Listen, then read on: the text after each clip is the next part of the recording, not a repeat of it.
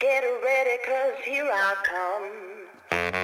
Gonna move the mountain, gonna touch the sky, stand in the middle of a hurricane, looking right in the eye.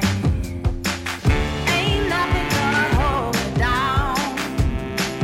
Get ready, 'cause here I come. Welcome to the Just Boldly Go podcast, episode 11, The Key to Happiness. I work with and know a lot of entrepreneurs. I'm one myself, and I know how difficult and thrilling it can be. I also know a lot of people who are miserable in their 9-to-5 jobs and think that entrepreneurship is the secret to happiness. Maybe, maybe not. It takes a special breed to be a successful entrepreneur. You have to have passion, you have to have drive, and you have to be able to push yourself because no one else will.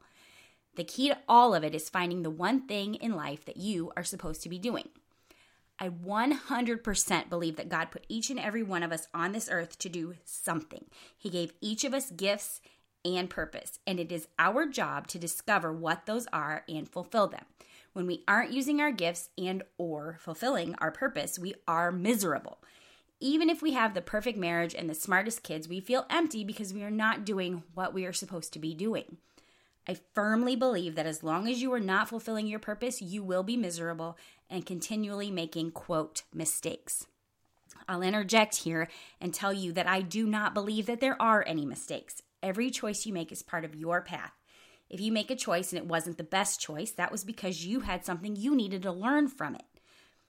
You were not capable of making the right choice because it was essential that you go through the experience of whatever it was you had to go through.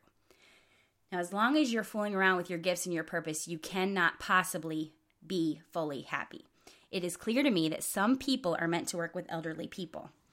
I'm not one of them. Some people are meant to be teachers. My husband was not one of them. Some people are meant to be in medicine, some are meant to be firemen, some are meant to be actors.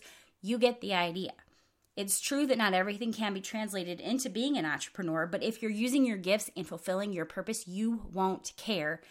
I promise. Get ready, 'cause here I come.